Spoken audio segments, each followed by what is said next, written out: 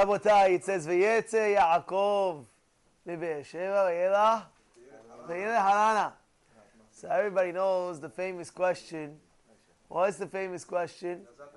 Why does it say you're leaving? Let's say you're going to Jersey. Yeah, you're going to Jersey. You're in New York. You're going to New Jersey. So just say, if somebody tells you where are you going, what do you know? I'm going to Jersey. Where are you going? I'm leaving New York to go to New Jersey. Azal Baruch, the whole runaround over here. I don't care right now. Where are you going? Just say, V'yelech Yaakov Harana. Oh no, he went out of Be'er-sheva. What if he doesn't reside? And there's no extra words in the Torah, Yani. There's no extra words in the Torah. So what is the Torah trying to teach you? So really, Rashi really says it on the spot, and everybody knows the famous Rashi. Yeah. What's the famous Rashi? That when Yaakov was there, he had all the Hadara, Hodat, all the Beracha was there. Once he left, Yani Beracha left. And really, that's it, exactly. When the Jews left Syria, when the Jews left Sham, and when the Jews left Halab, when the Jews left Egypt, when the Jews left all these places, what happens?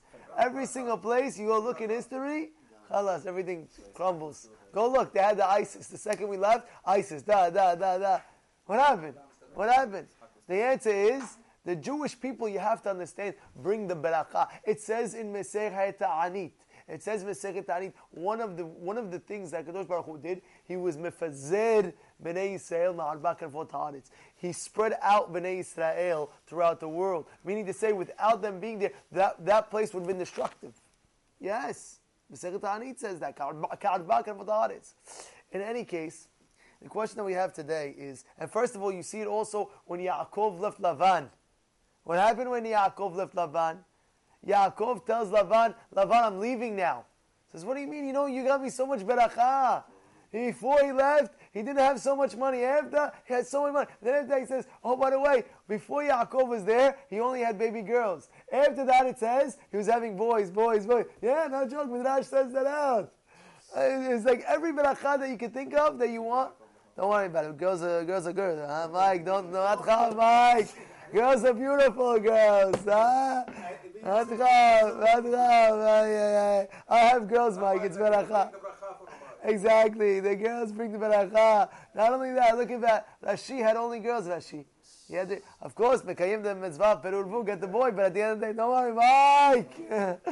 Anyway, in any case, so he says like this. So he says, my question to you guys was, Yitzchak and Rivka, they're there in Be'er-sheva. So what are you telling me? Yaakov left, Beracha left, this. Oh, by the way, somebody once said a story how there was this fellow, and this fellow was supporting his son-in-law learning Torah, supporting him, and what happened was, his wife or his friends of his father-in-law, his friends and father-in-law, what are you supporting this guy for? Kish him back. Let him go do work. Let him go do something. Let him this. Let him that. So he tells him no. So why? He says, because he's learning, I'm supporting him. This is why I'm making money. You understand what's going on? Yeah. He's bringing the beracha in the business. When I'm supporting the guy learning Torah, what do you think? Hashem says, this guy who's learning Torah, he needs parnasah.